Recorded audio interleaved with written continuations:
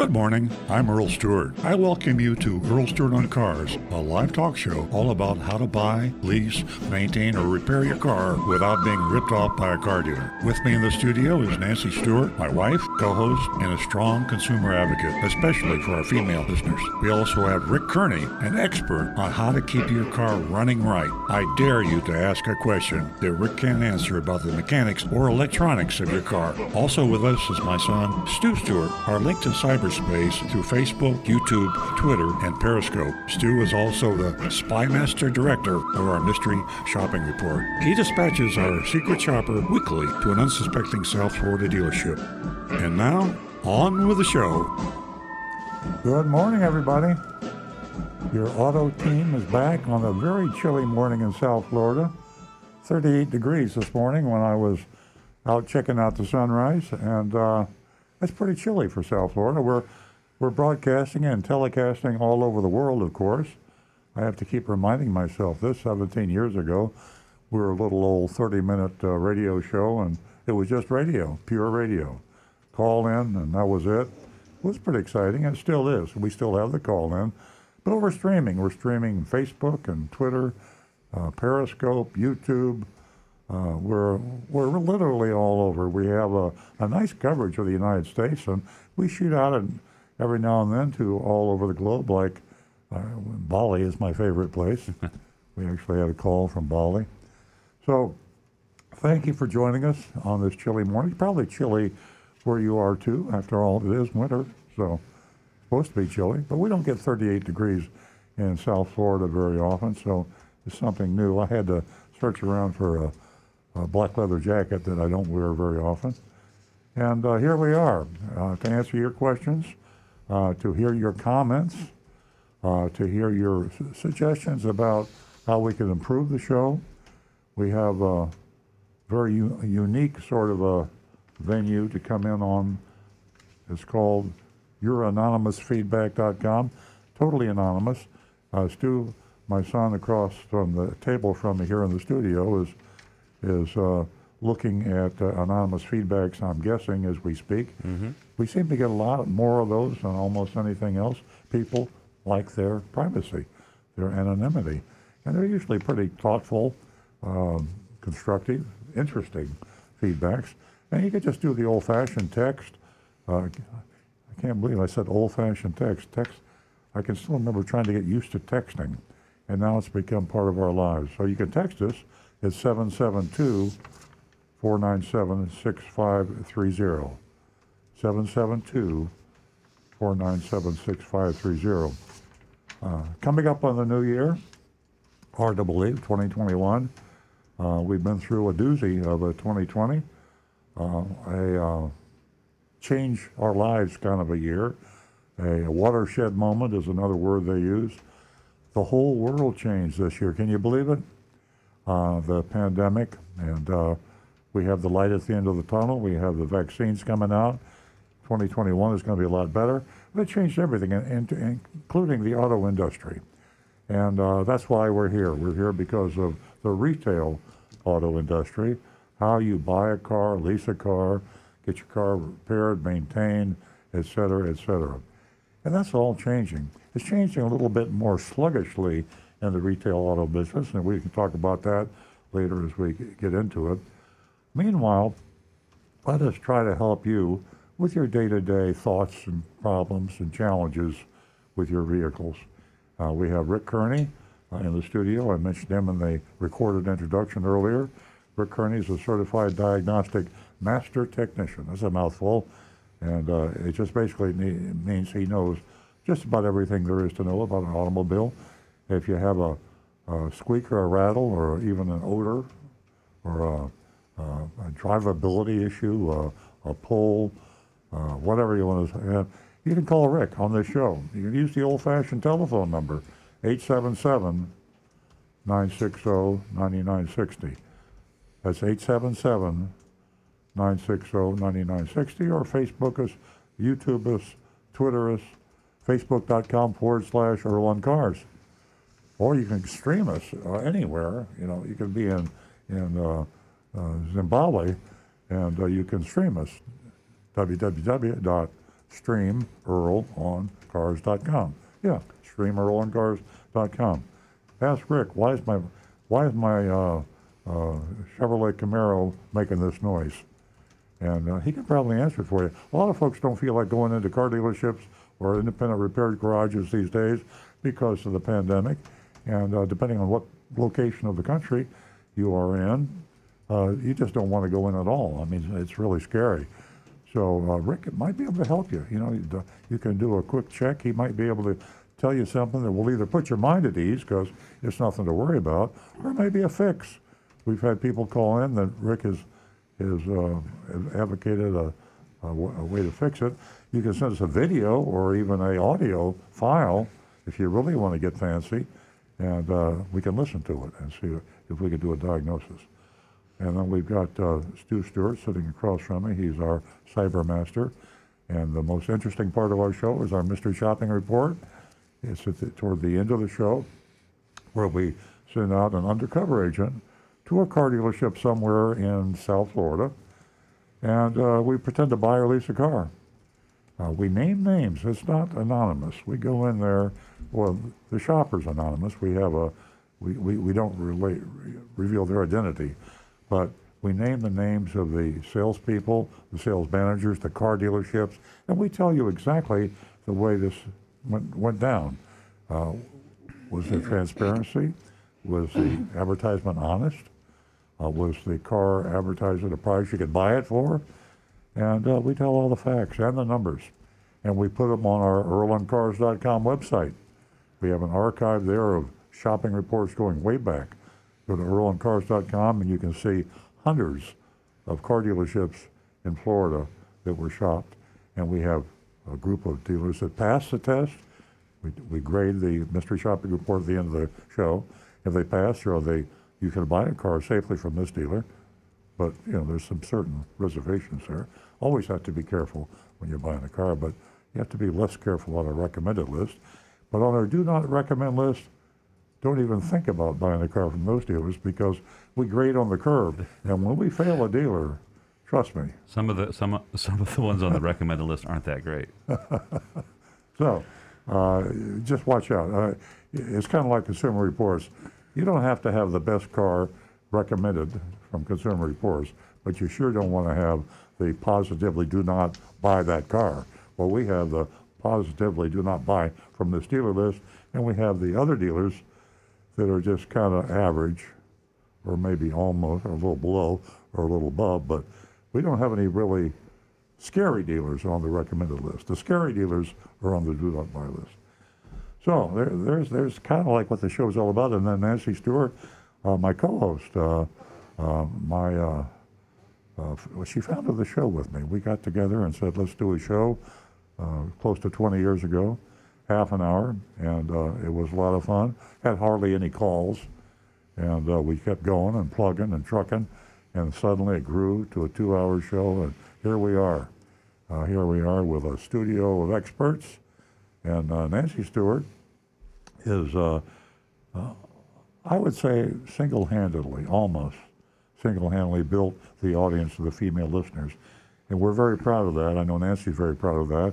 And we have a whole bunch of women that call the show, and they're very articulate. They give a perspective.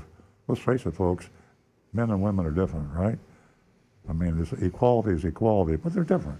And they think differently, and they buy differently, and they constitute the purchasing power of 50% of the planet. In the United States, they buy 50% of the cars, they service 50% of the cars, and they think a little bit differently about the way they buy. And the smart retailers out there are paying attention to this. So, Nancy, let me turn it over to you, and let's hear about that special deal we have for female callers. I will.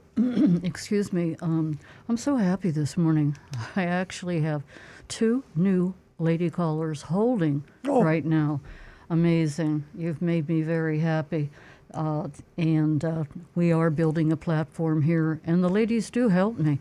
I speak to them throughout the week, and they call on Saturday mornings. They're a big part of the show now, as Earl said. So I am going to go straight to Austin, Texas, where Jessica has been holding. And Sandra, if you'll hold on, we'll get right to you. Good morning, Jessica. Morning, can you hear me? Yes, we can hear you. Oh, awesome. Welcome.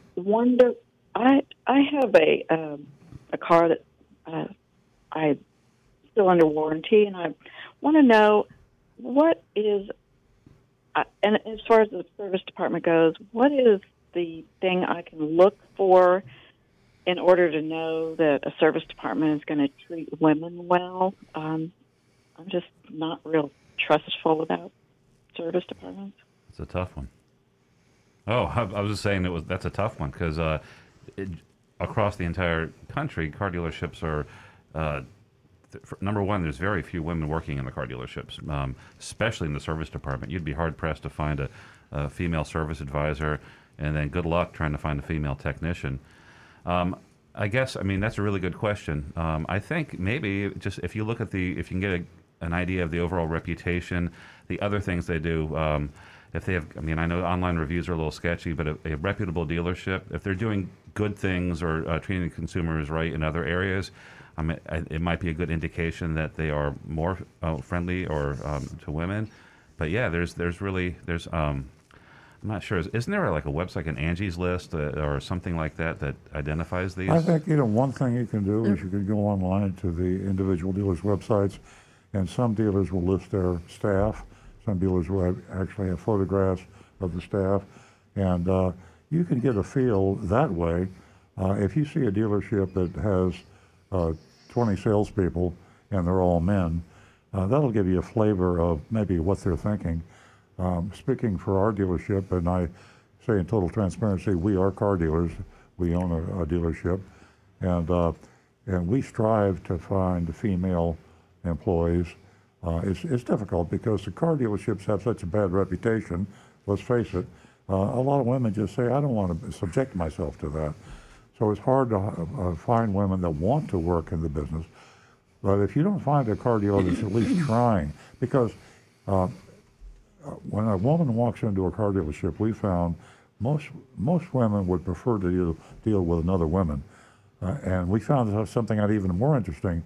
Many men would prefer to deal with a woman. So they're in high demand, but they're low supply. Check the websites, Jessica, and if you have 20% or so or 25%, that's pretty good. If you have a dealership with 0 women in the employed there in the sales or service area, then I'd be a little dubious that they would be as considerate toward women as they should be. And Jessica, I'll chime in. This is Nancy Stewart. It's a better, the 21st century has taught us a whole lot of things. The Boys Club, it's still around. But number 2, there are a lot of options for you to find out what dealership, respects women and just, they come first and they treat them, as I said, with respect. But you can find out all that information, just like Earl said. You can find out about the employees, and not only in service, but in sales, all the way around. So the environment has definitely changed, but we're still working pretty hard to make it a whole lot better. And you have a lot of options, so take advantage of that, like Earl said. Is there any other questions? No, that's a good start. Oh, great. I appreciate that. Okay. You won yourself $50 this morning, Jessica, and I thank you for supporting our cause right here at Earl Stewart on Cars. Thank you so much. Happy holidays. You too. Okay, we're going to go to Sandra. And Sandra is calling us, and she is a first-time caller. She's calling us from Wisconsin. Oh. Good morning, Sandra. Good morning. Welcome to the show. My sister bought a car from you. She has said so many good things about you, and then she said you actually answer females' questions. Yes, definitely. And, okay, I've got one. I've got a 2004 Ford Lariat pickup truck, and the headlights will not go off. I was driving home, and even with the switch on the side, it does not go off. I had to disconnect the battery. Help. Is it possible, and you probably checked this already, some vehicles are set up to leave the headlights on for 30 seconds, a minute after you turn off the car? Like, did you wait long enough to see if that was set up like that? Oh, yes, Okay. because I do have the automatic lights on. But then I says, okay, this is strange, and I actually turned the switch, and that didn't work. I started the car and turned the switch off and shut off the car. That didn't work. And finally, I disconnected the battery. When I reconnected the battery the next morning, the headlights were still on.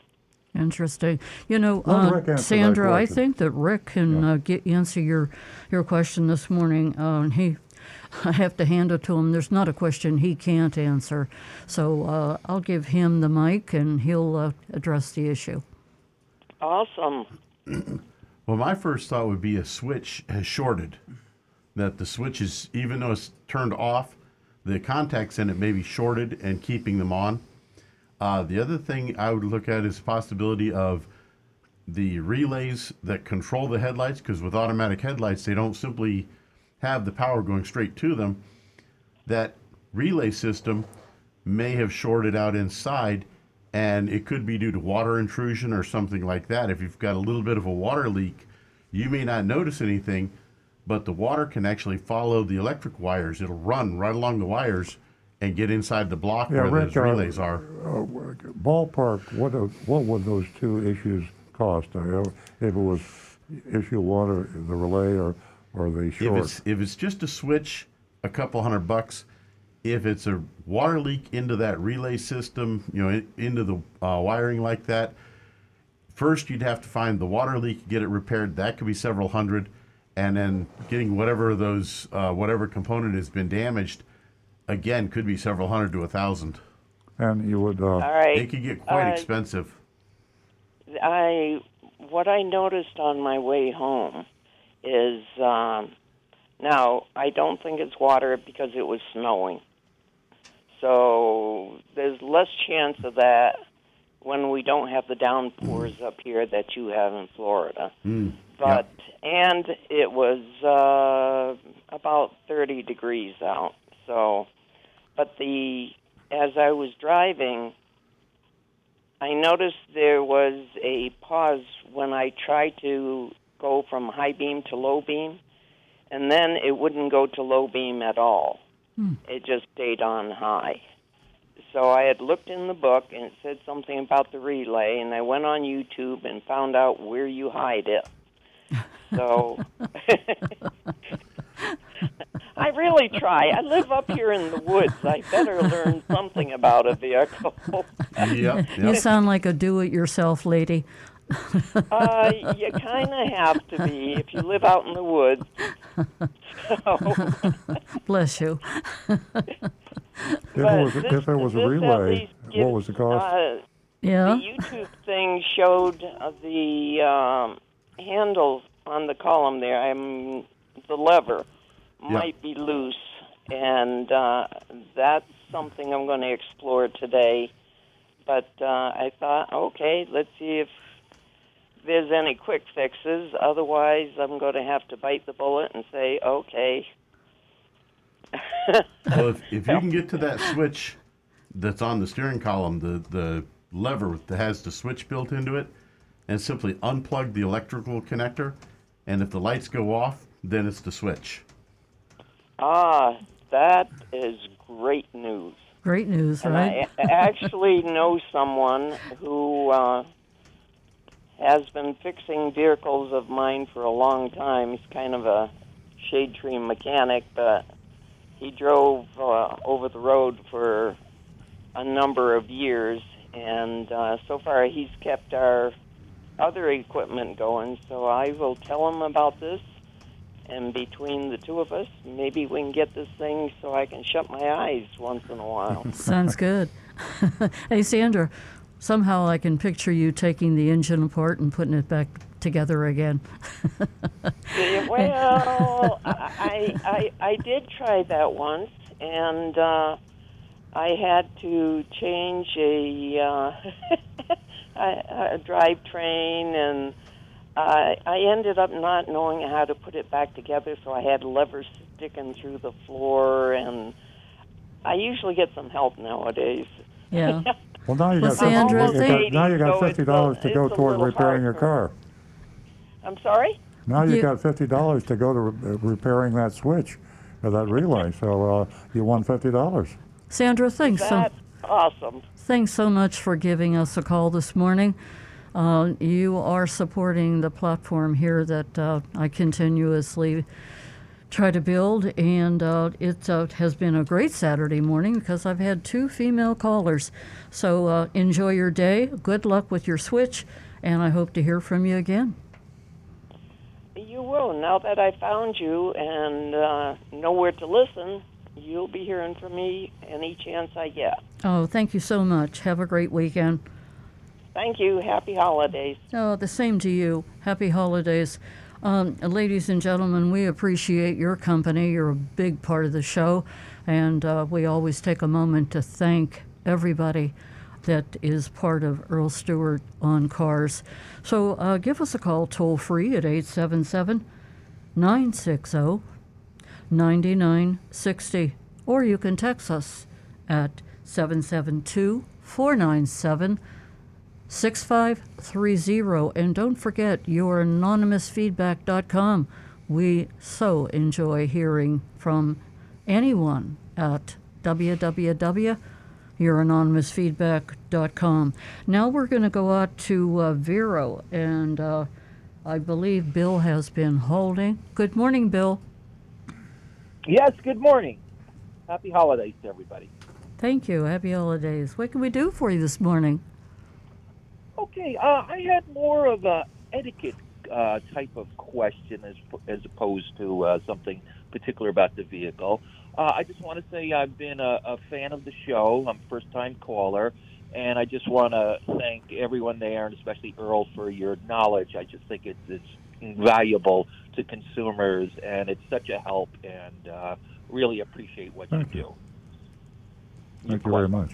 So my question is this. You're welcome. My question is this. Listening to the show, I know I need to do my research. So I've done my research, and I've picked out a vehicle for my wife. It's going to be an Acura RDX, and it's going to be a purchase, 2021 new vehicle. The only things that I know exactly what I want on the vehicle, and I've gone to my local dealer website, and I see that they have the particular car that we wanted. The only question we had was the color. So I went to the dealership the other day with my wife, primarily to look at the colors available. So when we got there, we had to wait a while for a salesman. So they did send a salesman out, and I explained that I'm just really in the market for the vehicle, but I just wanted to see the available colors they had on this year's model. So the gentleman took us around, and we looked at some of the cars, and the issue I had with him and my wife did was that he didn't speak English very, very well. It was very hard to understand him. And the other question I had was that he didn't seem very knowledgeable. There were some things about the vehicle I asked him about. He didn't quite know very much because I know the RDXs had some issues with brakes. He says, I know nothing about that. So my question is this. What would be the proper etiquette to, say, go to a different salesman? How would I handle that? Because I know, obviously, salespeople, that's my customer, I help them. But I spent about a half hour with them. We didn't test drive the car. I just gave them my name. Oh, and let me just say this. I have a history with this dealership because they do the service on my other Acura. So I know some of the people there, but no one in the sales department. So I wanted to ask Earl, what's the best way to handle that, or should I not? Should I stick with that particular salesman? And I just wanted to get his opinion on it. Yeah, Bill, you hit on one of my challenges as a dealer. The advantage of doing this show and also being in the business Yes. you understand. I understand the challenges, and you're so right. I am struggling to come up with a system where I can match the customer with the salesperson. In other words, you want to have that ability to communicate. First of all, you said earlier that you have a difficulty understanding. Now, without any sort of prejudice or political incorrectness, the fact of the matter is, an accented person to some people is more difficult to understand. That's a challenge. But we're talking about a transaction here of a lot of money, tens of thousands of dollars. That Acura RDX is probably in the $50,000 range, and a little less, but in that range. but it's a lot of money, and you want to have clear communication. The short answer to your question is speak with a manager, general manager, and explain your situation. Nothing the sales manager wants to do more than to sell you a car. So you have the right to tell him, and I know you would do it courteously, with respect, say, your salesperson is a very good person, and I have a difficulty understanding him. I also would like somebody with a little more technical knowledge. I'd really like to have someone that I can clearly communicate with and can answer some of the questions. Sometimes you just have to do that. And I know how you feel. So many people don't want to hurt the salesperson's feelings. They understand the economics of it. That's a potential sale that salesperson may not be paid for. Depending on the car dealership, sometimes they do share commissions to compensate for situations like this. But you're spending too much money to worry about niceties. It's important that you make your decision accurately with all the information you need. So speak to the general manager or sales manager, say, please assign a different salesperson. It's hard for some people to do. And it's easier probably maybe to start that way before you meet another salesperson who you have to change from. But Okay. that's my advice. Very good. Yeah, that was pretty much what I was thinking about as well, but I just thought, it would be prudent to ask you. And but I would do it in a sensitive manner and just say he's, obviously good salesperson, so not as to give him any bad marks or something. So, and I didn't spend too much time with him, so I do agree that had I spent days, weeks with him on the phone doing so, I would have certainly continued with him. But it was the initial thing, and you're right. I am a degreed engineer, so I am more a technical person. I like to look at the engine and ask questions and where things are and services. So he was falling down a little bit on that end. Sure. But I agree with you, the difficulty of finding someone or matching someone to the person. But I thank you very much. It was a great suggestion, and have a great 2021 to you and your staff. Thank you. Same to you, Bill. Great 2021 to you, Marty, and thank you so much for calling. And we hope to hear from you again. We are going to give out that telephone number again, which is 877-960-9960, or you can text us at 772-497-6530. And don't forget, youranonymousfeedback.com. And we are going to go to West Palm Beach, and Marty has been holding. Thank you for your patience, Marty. Good morning. Hi, how are you? We're well, thank you. What can we do for you this morning? I've got my own theory to this question, but I know you're the experts. Thank you. Why doesn't Toyota put memory seats at least in the high-end Camrys? Who? I don't know, but they used to, and that was I think they took them out in 2020, and I'm not.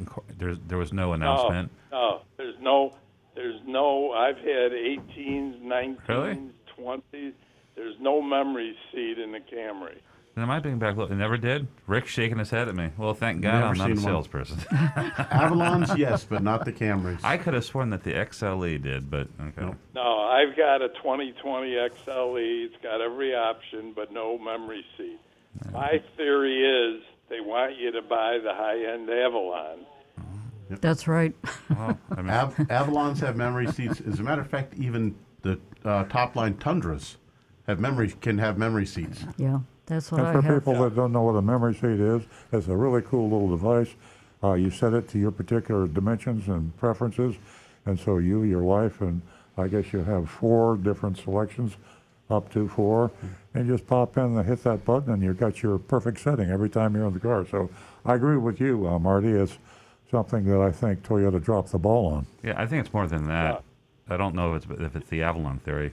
They sell about 3 Avalons a month. Avalon, and even in the Avalon, I've had Avalons, and you had to buy the limited to get the memory seat. If you got the lower priced Avalon, you didn't get the memory seat either. Yep, you're right. You're right, Marty. Probably more of a plot to get people to buy Lexuses. And Marty, you know that that Camry, what a great car. That's all I ever drove. Was the Camry.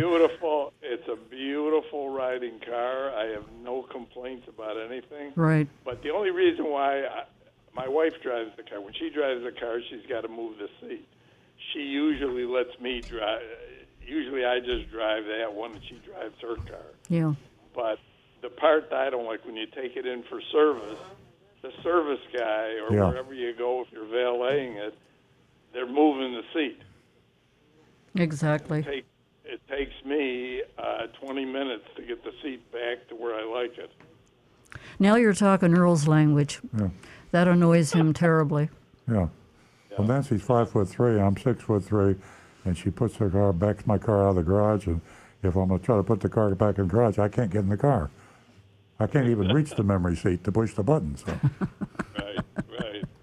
But I just thought that it's just a ploy on their part, because it's got to be cheap to manufacture, because Sonatas have it, Accords have it, so I'm sure Toyota could do it. Yeah, well, I hope they're listening to the show, because if a lot of people feel like you, it's costing them sales, and I thank you very much for your input. Yeah, Marty, that was a great analogy on your part. Thank you so much for tuning in to Earl Strode on Cars, and we hope to hear from you again.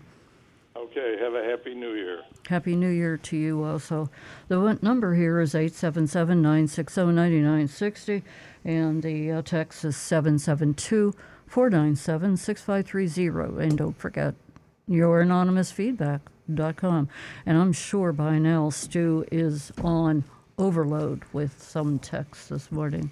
Yes, we have quite a few coming in, but I'm going to start with a text from Anne Marie because she has the best questions. All right. Happy New Year. I hope you can give me an idea on why my 2013 Camry isn't getting the highway mileage that it used to. Normally, my Camry gets over 30 miles per gallon on the highway on 300-plus mile-long summer trips with the AC on. Yesterday, it was cold by Florida standards, 54 to 39 degrees. I used a defroster and a heater from time to time. I fought very strong headwinds for the 300-plus mile trip. My Camry got around 25 miles per hour. Why? Could the headwinds make that much of a difference? Could the winter blend gas affect mileage? I tried to use the cruise control as much as traffic would allow on both trips, but both trips were over were of the same route. My speed wasn't excessive. So her question is, what's going on? Yes, the wind can make a very big difference in your fuel economy. And yes, changes in fuel quality from place to place can have a big effect as well. I didn't know that the wind could have that big effect. Oh, yeah. You ever drive an FJ Cruiser? Remember when we had those? They looked like a Tonka toy? Yeah. It was like driving a brick wall down the highway. Are there any numbers like that? In other words, if I'm on this I-95 and I'm going directly into let's say a 20-mile-an-hour headwind on a Camry or a Accord or whatever car you're driving, are we talking 1 mile per gallon? I think Anne Marie's talking about 5 miles per gallon. Quite a bit, yeah. Well, part of it, the design of the vehicle, how wind resistant the vehicle is, how sleek the car is for cutting through the wind is going to have a big difference. How hard that wind is blowing and what angle it's hitting your car at. Yeah. But also other factors, too, are going to be involved, such as the traffic, but also the fuel quality she spoke of. Here's something that might have been a factor. It was several things, I think. Yeah, I went down. She's talked about her tire pressure as well. So her tire pressure on the tire, the max is 51 psi. The recommended is 35, and she had him to 38. Maybe getting it up closer to the tire manufacturer max pressure instead of. But she's not talking about increasing her fuel economy. She wants to know why it changed. So I'm assuming that she checked. No, she said she had brought it in for service prior to this trip and didn't check the tire pressure. It was lower than she normally keeps it. Oh, that yeah. But it wasn't dramatically so. Yeah. That's definitely Anne Marie, yeah, I think you stumped us on that one. I think Stu's got the best answer. I think the tire pressure, if it was much lower, would be more significant than the wind resistance. It's probably a combination of all those factors together. Yeah. And of course, the colder air makes your tire pressures go lower, so that's going to cause a little more rolling resistance too. Okay, all right. So let me ask a lot this of factors question. together. I'll ask this question for Anne Marie because she's probably thinking it right now. Is there anything that could be wrong with the car? I mean, we always hear people complain about gas mileage, and then we tell them it's the way you drive it, and we tell them it's the tire pressure, and we tell them it's the headwinds, but sometimes it's the car. Is it possible that on this 2013 vehicle, is it possible there's something that we could do diagnostically that would be affecting our gas mileage? There's a possibility that something could, say, a leaking injector or something. Worth a check, isn't it? Most cases, that would show up as a check. You'd get a check engine light first, would be caused by that. The car would see the problem. I got you. I'm going to say about 90% of the time, the car would see a problem like that and throw a check engine light for it. Yeah. Okay. Anne Marie, thanks for joining us every single week. And as you can hear, you really got our minds working. Thanks so much. Folks, where can you go for free information? That's what we're doing here to help you, the consumer, and all our listeners and the faithful that have called us every single week. We're going to go to, I need to mention before I announce this next caller, Earl's Vigilantes. I didn't mention that earlier. Where are the hats? And you call Earl's Jeff Dust. Vigilantes is something you can sign up for, and you can help the consumers, your neighbors in your community. And if you consider yourself any type of an auto expert, I'm not asking you to be able to take an engine apart or anything, but just to answer some questions and just sign up for Earl's Vigilantes. It's pretty exciting, and we're having a real good time with it. And we got hats and shirts, all kinds of stuff. So go to www.earlsvigilantes.com. And we are going to, we have a lot of phone calls today. We are going to go to Lance in West Palm Beach. Good morning, Lance. Good morning. Thank you for taking my call. You're welcome. I have a question. I see a lot. I'm looking to purchase a new vehicle right around that $40,000 range. And I see a lot of commercials. You get $5,000, $8,000, $10,000 back from the manufacturer price. But I think a lot of those you have to finance through the dealership. Realistically, is there like a number that you can follow with like a vehicle that costs like $40,000? I mean, I'm kind of thinking, with taxes, it's going to be another $3,000. Realistically, if I go in there and say, okay, say I just have the cash or I get the money from the bank and I go in and out the door, the sticker price is $40,000. Could I get that vehicle for that, or could I get more rebate, or is there a rule that you follow when it comes to these rebates on some of these new vehicles? Lance, the best thing to do is to ignore the advertisements, and whatever they advertise, just, as I say, put no credence in it whatsoever. Every advertised price you see from a car dealer is a lie. And I hate to use that word, it's a strong word, but the car dealers are not telling you the true price. You cannot buy the car for the advertised price. Practically any other product, if you're buying a refrigerator or a loaf of bread, the advertised price is the price you pay. With a car dealer, it is not. So you decide the car you want to buy, you do some research online. If you want to buy it directly, get at least 3 out-the-door prices from 3 different car dealers of the same make. So you're buying a Chevrolet, you go to 3 Chevrolet dealers for the exact same vehicle, same MSRP, and tell each dealership what you're doing. I'm getting my best price out the door. Now, the out-the-door price is the price you write the check out for and bring it to the salesperson, and you get in the car and you drive home. You don't pay anything more on an out-the-door price. Right. The other two things I recommend are the Costco auto buying program and TrueCar.com. There are two online buying services that will give you a good price without the hidden fees. So you said TrueLine. TrueLine is like a website type thing? TrueCar,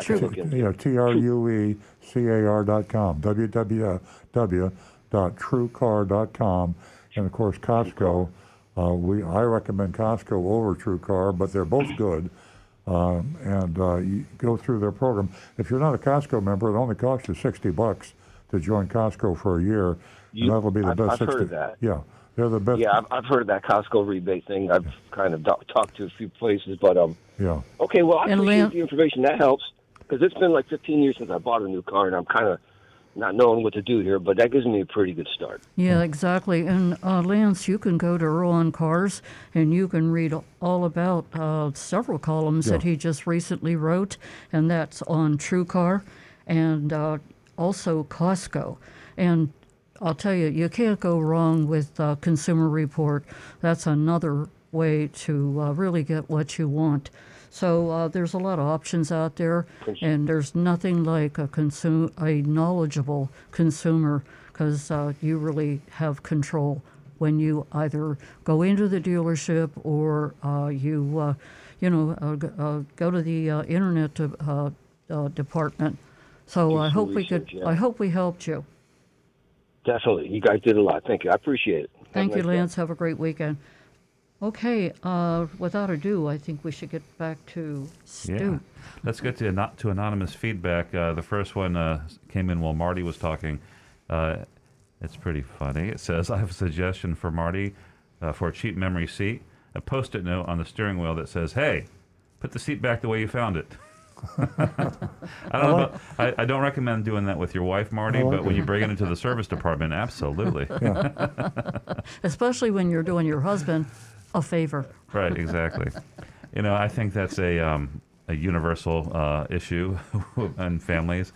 It's an issue at my house, and I have a little car, and if you don't put the seat back the right way, I will slam my head on the top of the door getting in that car. Have you ever gotten in a car and pushed the wrong memory button, and it's a one for a midget, and you're 6'3", and you're slowly, and then you're being crushed against the steering wheel. Yeah. And then when you get crushed, you can't move. You can't get out of the car. No, you can't reach the button You have to anymore. blow the horn and ask for the paramedics. Well, you don't have to blow the horn because you'll already be blowing the horn because your body is crushed into the steering wheel.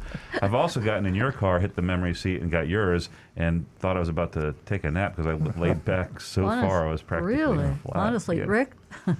A lot of cars, the memory seat, when you turn the car off, the seat moves all the way back and down, and the steering wheel moves up out of the way to make it easier to get in and out. Well, what if you can't reach the ignition because your arms are pinned to your chest by the steering wheel? Well, when I get into a car and I start the car up, and then all of a sudden that seat suddenly comes forwards all the way and way up, and suddenly I'm jammed up against it and I can't reach the ignition, and then I have to try to reach down to the seat to move it back so that I can safely drive the car into the shop. Yeah. Okay. Boo-hoo. All right, you're going to enjoy this one. Anonymous feedback. Your attacks, this is directed towards you, Earl. Your attacks on other dealers and dealer fees are disingenuous. The part you leave out is the fact that dealers' profits are being driven down to nearly nothing from factory pressure and fierce competition. The dealer fees are the only profit they can make. Car dealers are important parts of local economies, and to starve them the way you are trying to do, they didn't finish the sentence. Okay. At the end of the day, even with dealer fees, consumers are paying less for new and used cars than ever before. Next time you preach, tell the audience the whole story.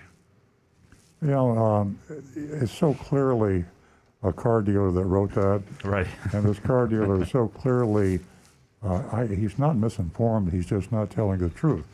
The facts are this, and you can Google it. You can check Automotive News. You can check the Wall Street Journal. Car dealers are making more money today than they've ever made. They're making obscene money. The auto manufacturers are making obscene money. They don't need to lie and cheat and steal to make money. They think they do, but they don't. And I'm not being disingenuous. I think it's wrong to advertise a car for a price that you won't sell it for.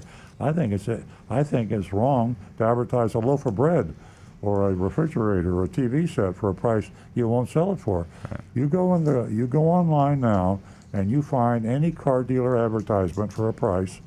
Try to buy it for that price. You can't do it. So am I being disingenuous to think that that's the wrong thing to do? And don't give me this crap about car dealers not making money. They're making tons of money. I mean, car dealers are I think 2020 will be a record profit year for car dealers.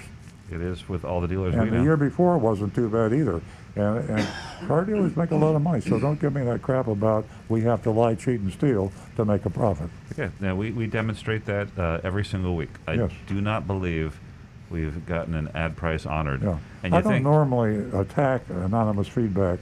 I don't like to attack anybody but when I see something that I know is clearly disingenuous, you don't believe what you said in that article. And it was the way it was worded, I know you're not stupid. You are just dishonest. there you go. And isn't Carvana that is advertising now no dealer fees, and they talk about other dealers? I just saw this yesterday on TV. Anyone want to chime in? Well, they're not a dealer, but they are pointing out, I think, that at a dealership you're likely to get charged a dealer fee. Yeah, and they're just sick of it, and it's not necessary. So I thought that was refreshing that it was just brought to the forefront. Yeah, absolutely. You all right now? Not really.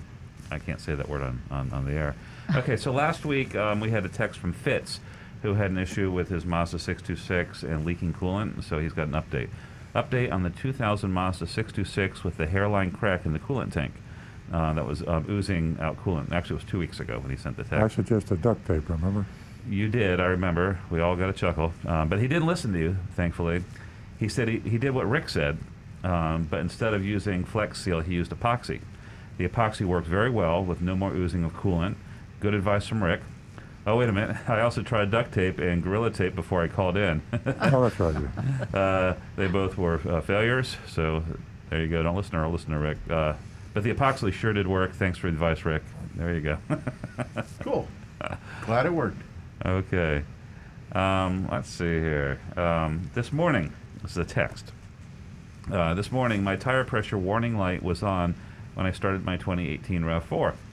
I realize this may be caused by the 38-degree temperature, but how do I know? I really don't want to make a trip to the dealer, although it's your dealership and I know it'll be fun, but I don't want to risk a flat. Does the light go off on its own when the weather warms up? You could just get in the car and drive it, right, Rick? The friction with the road will make it rise up, and in about 10 miles or 5 miles, you'll see the light will go out. If the light doesn't go out, then you got a problem. First thing I would do is take a walk around the car and just visually inspect all four tires to make sure that one of them isn't sitting super, super low. Exactly. And other than that, yeah, you can just drive the car or just go to your local gas station and air up the tires a little bit. Yeah. Make sure you use a good tire pressure gauge to get an accurate amount in there. So it does go off on its own? It will when they warm up enough. Okay, that's good to know. Because that would be really ridiculous. I mean, we do have a lot of people in the service department on cold mornings because of that. Yep. And hopefully we're advising them that next time when it happens, give a little time and inspect like you suggested. We're also, when they come in for that, the first thing we do is set the tire pressures correctly to where they should be, and so they're perfectly safe that way. Okay, If you're good. having that phenomenon in the cold weather, and it happens every year in Florida because we have that swing, then you probably aren't putting enough air in your tires for the whole year. If I think the spread that we referred to earlier was like 51 to 35 or 35. That's Right. Well, it could be anywhere from some cars recommend 30 pounds, some 35. Tires can have a maximum pressure. Some of them for 35, some of them for 50. Yeah, There's a very wide range. My point is, if you use closer to the maximum, which I recommend, and certainly for fuel economy, you won't have that swing. I have a question though. Yeah. Does it trip the light when it hits a certain PSI for the car, or is it after a certain reduction? Like Like if you had it up at 50 and it dropped down to 45, that's a big reduction, but it's PSI. still within the range. Well, Would it trip the light? there's a pressure level that we call the threshold that can be set. Some of them we can reset it ourselves, the mechanics can, using a scan tool, where you'll set that threshold, say at 25 psi, maybe at 20, maybe at 26. Some cars it's actually permanently set at like 26. So it's a number it has to hit. It's right, not a reduction. and when it goes Okay. below that level, that's when it turns the light on. There we go. See, I learned something too.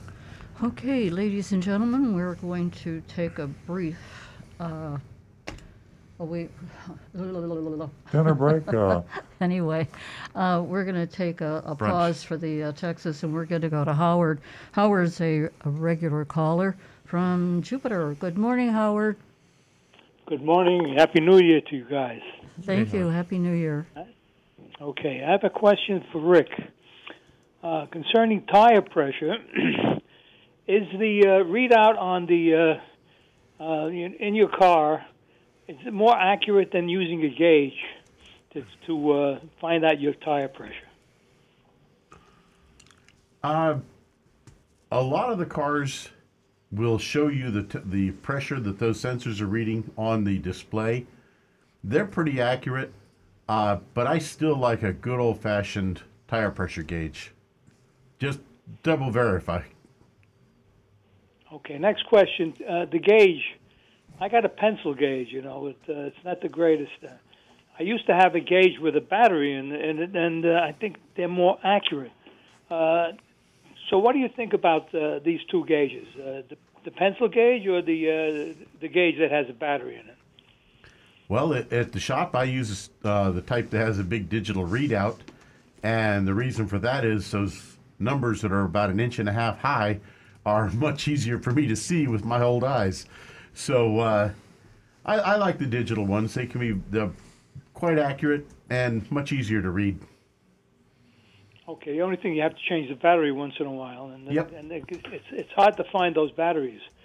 Another question concerning well, this is a little caveat for the viewers. When you adjust your side view mirrors, you should always adjust it so you don't see the body of the car. Just a little bit out where the body of the car disappears, and that's the best view from the side view mirror. You agree with me, Rick? I do. Okay. Okay. Oh, Next thing. but sorry, Howard. I kind of do this. I don't know if anybody agrees with this. I always try and keep the slightest hint of the body of my car. That way, I don't know if it's too far out. If I can slightly see it, then I know I don't have to adjust it, so I know it's set properly. Okay, that makes sense. Another thing, if you have people that buy cars in Florida, southern Florida, and they don't come with the antifreeze and the coolant and the washer, what happens is that if you buy a car, let's say in September, and for some reason you have to go back up north, what happens is that the antifreeze in the window washer freezes, and then you got a big problem. So I suggest anybody that buys a car in Florida and goes back up north in the winter, what they have to do is they have to actually get rid of that fluid and put antifreeze in. And now, Rick, how would you do that? I would just run the washers till the water was out, or the best way, actually, just let the engine run for a little while and it'll warm up and melt all the ice back down. Really, I thought you would put a little tube in there and for the suction and drain it out. But okay, that's another thing. Okay, great. Because a friend of mine that happened. Is any damage caused if that tank freezes with the windshield washer fluid? If you had just water in there and it froze completely solid, I can see the possibility of it either building enough pressure to push the pump out of the bottom of the washer jar or cracking the plastic jar. Oh, okay. All right. But I think that'd be pretty rare. Okay, very good. Thank you very much. Happy New Year, and be well. Thanks, All right, Howard. Thanks, Howard. Thanks for joining us. And I'm glad you're here in Jupiter rather than, well, up in the north end of the country. We're going to go to Paul. Paul has become a regular caller. He's calling us from Missouri. Hi, Paul. Hello, how are you doing? We're great. Good, good. I got my Camry Oh, 3 good. weeks ago, and I'm calling with a question that I don't really want to ask because I don't want to have the problem. But I think this will be for Rick. My Android Auto is switching on and off constantly, and I don't know what to do about it. Make sure that your phone has been updated to its latest settings, and then if it's still giving you issues, stop into the dealership and ask them if there's a software update for your car. The radio software updates come out anymore like almost every 3 months. It seems like there's a new update for the software on the radio. Is that something that you have to pay for? If you're under warranty, no. Okay. All right. I might take it up there today and see. I got a really good deal on it. I feel good about it. Right. And the if car's your car happens to be out of warranty, most places they'll probably do it for around $40 to $50 for the update. Okay. Paul, if you want to give us the name of the dealer you bought the Toyota Camry from in Missouri, give them a little plug for any people listening out there. Yeah. It was Code Toyota in Cape Girardeau, Missouri. Okay, well, thank you very much. And you folks in that area, if you want an honest deal, Paul got one, and maybe you will too. It's always nice to know. Word of mouth is a powerful form of information, and we'll spread the word for. Give us that name one more time. It was Code, C-O-A-D, Toyota, and it was a lady salesman and a lady finance manager that I dealt with, and they were both wonderful. Thank you very much. I didn't feel under pressure with anything. Tammy Halls was a salesman, and Alicia was the finance lady, and they were awesome. Well, I congratulations. was in and out within a couple hours. Thank you very much. I practically live in the car now. So happy for you, Paul. Thanks for being a regular caller. If my wife kicks me out today, I'll be happy. I can live in my car. We'll see y'all later. Have a happy New Year to you. Happy New Year, Paul. Ladies and gentlemen, don't forget you can still sign up for Earl's Vigilantes. Earl's Vigilantes. If you're tired of the car dealers and their dishonesty, you can easily sign up and you can help some of the consumers in your community. So it's www.earlsvigilantes.com. We are going to go to, okay, we're going to go back to Stu. I'm hogging all the attention. You got any messages over there from YouTube? Yeah, YouTube. I've actually got a couple. Right now, I've got two of them that actually kind of fit together. Old Man J Motoring is asking, says, good morning. How much of an effect is using regular gas on a car such as a Lexus NX300 that calls for premium fuel? Is it bad? And as a matter of combination with that, Robert Prophet says, has someone seen what would happen to a new Camry if they started to use 88 octane gas like performance miles per gallon and so on? If your car calls for regular unleaded fuel, you should use the 87 octane fuel. If it calls for premium, you definitely should use the premium fuel if you can. Using the lower octane fuel in a car that calls for premium is going to cause pre-ignition or spark knock, and the computer is immediately going to pick up on that, and it's going to retard the timing way back. Can I say something? I thought we had a different answer last time we talked about this. I thought that, first of all, there's a nuance of there's a recommendation and a required. Some manufacturers require high test. Some manufacturers recommend high test. If you recommend high test and not require, I thought we agreed you could try a tank. Yes. And if you don't feel any performance, if you don't hear anything, if the car's still running the way it did before, keep on using it. And if it doesn't ever bother you and there's no performance issue, save yourself a lot of money and go against the recommendation. Right. On the recommended, I Yeah. would have no issues with keeping it at 87 octane. Yeah, but it's easy to mistake recommend for require. And I don't like the nuance Very there. correct. Yeah. So yeah, if it's required, I would stick with the premium. But if it's only recommended, use that 87 octane and you'll be just fine. I will say this: I have a Lexus that requires high test, and I don't pay any attention to it. And I've noticed I usually use high test, but sometimes they're out of high test, and I put in regular. And when I do, I don't get any noticeable difference in performance. So if I continued to use the regular, I probably would, but I don't continue. Right. But the other thing is, you won't notice it because the computer is going to make those adjustments before you even realize it's happening. Well, then why do I want to put in the high test and pay all that money? Because it will have an effect on your fuel economy over time, and you're going to lose a bit that way. Am I going to lose a bit that will offset the savings I get by using a regular? No, it wouldn't. Okay. But it could have detrimental wear on the engine over time. Uh-huh. Yeah. Okay. And the other one I've got here is Helen Lasky.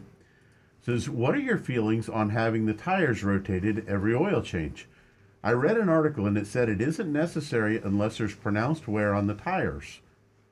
My opinion, if you've already gotten bad wear patterns starting on the tires, you're not going to correct it by rotating the tires. Once they've started wearing oddly, you're going to wind up with those tires just continuing that way, and they're going to wear out a lot faster. Rotating the tires front to back, which is what most manufacturers recommend, keeps the pattern from developing. It keeps it from causing a bad wear pattern on the tires. Okay, let me jump in on that too. Tire wear is a function of mileage, not time. Oil change is a function of both. Mm-hmm. So if you're driving 2,000 or 3,000 miles a year, as we have some people that drive 2 or 3, you still want to change your oil. I mean, you still want to change your oil every 12 months. Oh, yes. But if you're only putting 2,000 miles on your car, why would you rotate and balance the tires? Well, I wouldn't necessarily recommend the balance. Yeah. The rotation, I would simply stick with a 5,000 mile cycle on it. Okay, 5,000. So 2,000. Right. If you need to do the oil changes a little more often, that's part of the. Her question was oil change, and if you want to buy, if you have to change your oil every year, if it's synthetic oil, even if you don't drive the car. Right. So if you don't drive the car and you change your oil, there's no sense in rotating or balancing your tires because you didn't drive the car. So it's a. Well, I was kind of hitting on the part where she said she read an article that said it isn't necessary unless there's pronounced wear on the tires. Oh, yeah. And that's my concern. That's not true. You're right. Right. If you've already got a bad wear pattern started, it's too late. That's why you should rotate the tires at an even cycle of, say, every 5,000 miles. Uh-huh. Not when you change your oil. No, not necessarily at every oil change. Yeah. Okay, let's move right along here. Got a text. You guys have talked about dog safety restraints before. Why wouldn't these be made mandatory for dogs and cars, just like it is for humans? If the powers that be don't care about the safety of dogs, they should at least care about the danger to humans when a 60-pound pit bull turns into a flying missile in a collision. Well, the same thing would apply for a Scottish Terrier. You don't want a missile. I don't know. I'd rather be hit with a Scottish Terrier than a pit bull, because I guess you're right. it depends on what end hits you. Yeah. I'll tell you, the fact of the matter is people, as the marketers of the world, the retailers of the world, understand how much people love dogs. I think they need to, even if they don't like dogs, they should realize that if they want to sell more cars, they should provide safety restraints for dogs, because Absolutely. people love their dogs more than they love other people. Yeah, absolutely. Yeah. I could see even a manufacturer just doing it as an option. as a test, they'd gauge the interest in it, and I bet you millions of people across the country would choose that option to protect I wonder their how dog. many cars Subaru sold extra because of their really cool Yeah. car commercials with doggies. Yep. Yeah, and dogs are they're part of our lives now. Yeah, They're, big time now. What do you do with Oreo? Oreo just she sits in the seat. We don't have Does she? a strain. Yeah, she didn't drive around in the car that often. Though, just usually to a vet trip down the road. Though. Is But she we in the wish we back had some- seat? No, she sits in the front seat. Oh, does she? Yeah. Of course. Yeah, of course. She's very small. I wouldn't mind getting hit with her in a collision. She'd just bounce right off me. More anonymous feedback. Local TV station has an excellent article about odometer rollbacks from Carfax. Here are the facts. 1.8 million cars are on the road with rolled back odometers. 450,000 are sold each year with rolled back odometers. For $200, the tool can be purchased on eBay and Amazon. Legitimately used is for use in repairing the vehicle instrument clusters. The Minnesota Attorney General's website has an excellent article with the Minnesota car laws covering the sale of vehicles in Minnesota, and they just thought that would be a nice topic. But that is definitely a danger out there. We look at vehicle history reports like Carfax and AutoCheck, and we hope that the information is accurate and up to date. It's the best that you can get, but it's not always up to date. And certainly, if there's people out there using special equipment, Rick's tools to roll back an odometer, that's not a I good didn't thing. think it was possible to roll back an odometer. I thought that they said you can buy this on Amazon. I remember reading that anonymous feedback, and I never completed my task. I was going to do that to see if I could find something on Amazon that would allow me to roll back an odometer. I don't believe if someone wants to do that. I'll search when we get off some of these texts. Yeah. It's a major thing to be able to reset odometer. I mean, can anybody do that now? I didn't think so. I think it would require some special equipment because I know I can't do it. I don't have any equipment that none of my tools would allow me to change the odometer on a car, except to physically change it out for a different one. Yeah, I'd be amazed if you could buy that on Amazon, but we'll find out. Okay. There's some stuff out there, but I don't know if it's legitimate or not, so we'll look into it a little bit further. Okay, back to anonymous feedback.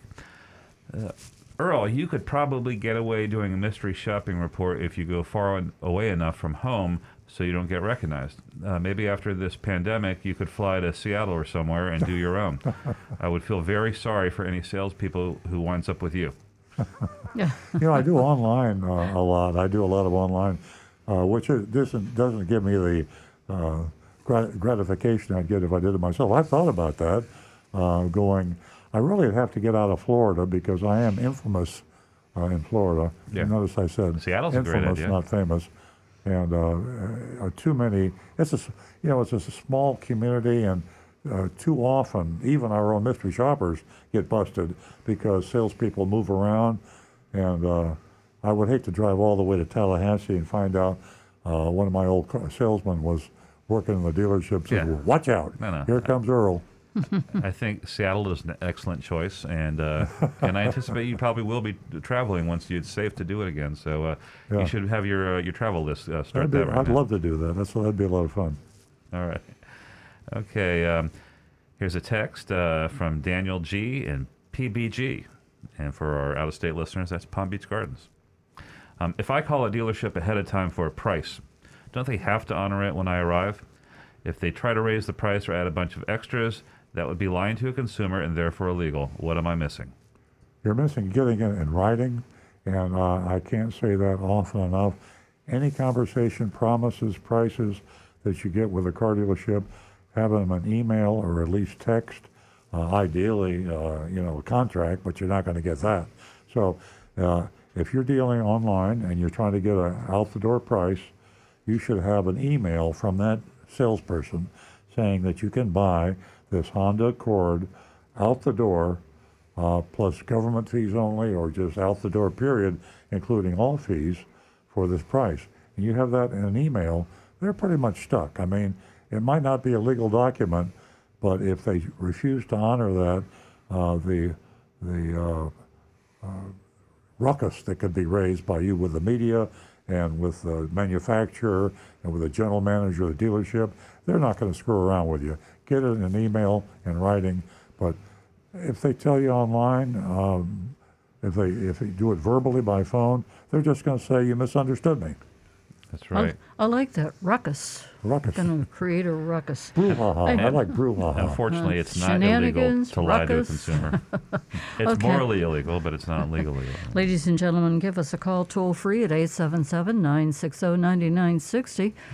Or you can text us at 772-497-6530. And don't forget your anonymousfeedback.com. Now we are going to go back to Stu. Okay, jump over to anonymous. I'm alternating anonymous feedback text. Yeah. Okay. Excuse Well, me. this is going to be fun. Do you have a call coming in? We Oh. we have a call, and he is a regular caller from Palm City. Good morning, John. Good morning and happy holidays to everyone. Oh, thank you so much. China has its own electric car. Very few people are aware of it. It's called a K27. It's from the Candy Corporation, which is traded on NASDAQ. That's a company that was founded in 2002, and it was listed on NASDAQ in 2006. I have no idea how good the stock is doing, but this automobile that they have, it goes for 59 miles on one charge. It has a top speed of 68 miles per hour, and they want to bring it into the United States at a cost around $27,000. So I don't think that much of it, but it's an attempt, another attempt of a country that makes its own EV car. And the company that I want to talk about now, its potential is beyond belief, and people don't even know they're making it. They've been working on it for 7 years. Apple Corporation. Yeah. They're coming out with a fully around 2024, 25 fully electric car, and they also going to claim that it's self-driving. So people keep talking about Tesla, but there's going to be other people sitting out there waiting in the dark, and you will know everything that Apple comes out is usually 100% successful. By the way, the Tesla that's made in China has a lot of recalls, problems. Nothing major, but there's safety recalls, mostly loose bolts and other things that you don't read about. But Tesla's having their own problems, and in China it's recalls, but not so bad on safety that anybody got hurt or killed. But it's a big problem with these, like I say, loose bolts in the car that's manufactured there. It's funny how they don't do so well in China. General Motors sells more electric cars in China than Tesla, and I think the Chinese are real sticklers for quality. You know, Consumer Reports finally gave a do not recommend on Tesla on was it one of the latest models, and so their quality leaves something to be desired when it comes to little stuff. But the Chinese. They consider the General Motors electric cars better than Teslas. What more have you been reading about the Apple car? Have you heard anything further on it? Full electric? No, I'm like you. Apple, Tim Cook and that company, they have all the money in the world. They have, they have more cash available in most countries, and that's what it takes. They have the software, they have the talent, and they can do anything they want. It's not a car, it's a computer. And they're real good at computers and software. And if I had to bet on who would be the number one seller of vehicles if they really put their mind to it, I'd say Apple. Yeah. I've been reading, John, the same thing you've been reading. I did hear that they're going to probably partner with a manufacturer. They'll design it and then give the specs to, like they do with the iPhone, they don't manufacture it. And that Tesla is in consideration, Volkswagen's in consideration, and there's a German company, I can't remember the name, that they're thinking about. Oh, John, you'll love this. Elon Musk in 2018 called Tim Cook and asked Apple to buy Tesla. And Elon Musk, this is fact, this isn't rumor, Elon Musk was running out of cash. He had about 2 weeks of cash left. He thought he was going down, and he called Tim Cook to sell his company, Tesla, to Apple, Tim Cook wouldn't take the phone call, wouldn't talk to him. So it's interesting. I mean, this whole thing is like a novel. It's exciting. All the players. I mean, Tim Cook, Elon Musk. I just love reading the news every day. By the way, the number one selling American car in China is Buick. Yeah, exactly. Everybody's They sell more Buicks in China than they do in the United States. You remember the motto, when better automobiles are built, Buick will build them. Oh, yeah. Well, all right. We're looking forward to the shopping report. Thank you, John. Thanks. Thanks, John. 877-960-9960, or you can text us at 772-497-6530. Okay. Rick, do you have anything for us? We're caught up at the moment. Okay, we'll go back to Stu. We have some anonymous feedback, and oh boy, are they lucky that they're anonymous. Uh-oh. Here we go.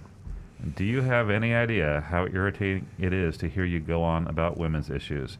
This isn't the 1950s. Stop acting like a feminazi. Well, Well, that's interesting. I like that. Yeah. I really like I don't know that. about This that. person obviously, well, let me see how I can put it delicately. that You're could be not Rush living in the That could be Rush 21st Limbaugh. century, That's what I was and thinking. there is still that environment out there, and we still need protected. And that's the reason. Is that directed at me? I have no idea. A little bit of help from everyone is really very necessary. This is the 21st century. In the auto industry, we haven't exactly, attained this perfection that we should. And to your remark about the 50s, there are days when it seems like as if it is the 50s. I wouldn't be surprised. It's definitely Rush Limbaugh. Definitely, we're competing with them. He's our competition. He's checking out the competition. Yeah. I think we hit a nerve there. Sorry, Rush. Well, Rush just retired, by the way. He's off the radio. Okay. Very ill. He's very ill. Oh, sorry. And I'll tell you what, I got a lot of respect for Rush Limbaugh in the fact that he's a performer. I never believed in what he had to say. But he was a radio pro. He was a money-making machine, number one talk show. I mean, that's what we are here. We're a talk show. He's the number one talk show in the world, and the advertising and the revenues and the products he sold, he was a great entertainer. So I'm going to miss him. I every now and then I tune in for a little while because he was entertaining. Yeah, very talented, very educated, and I too will miss him. I haven't had the chance to really tune into him with our new normal, but he definitely has retired. God bless him. He's in his fourth stage of lung cancer. Yes. So, Stu, what's the next text? That's the complete opposite of the last anonymous feedback. Oh, boy. What did you do for Christmas dinner? Oh, we ate a ham and drank a bottle of wine. There you go. Anything else? It was just Christmas Eve dinner. Ask about Christmas Eve dinner. I'm sorry, they didn't ask Wow, about did that. we have a Christmas Eve dinner. It was fabulosa. We had homemade lasagna by my daughter who dropped it off. And the wine that Ted gave us. How nice is that? Yeah. All right. Isn't it true, this is anonymous, isn't it true that if you return a newly purchased vehicle within 48 hours, the dealer, they're required to accept the return and issue a full refund? I believe this is the law in Florida. No. Not the law. Positively not the law, and be very careful.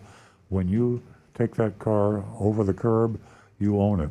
And when you sign the papers, actually you own it. But if you really want to cement the deal, you take legal delivery of that car, you take possession of it, you're not bringing that car back. And too many people believe. There's another urban legend, the 72-day rescission, 72-hour.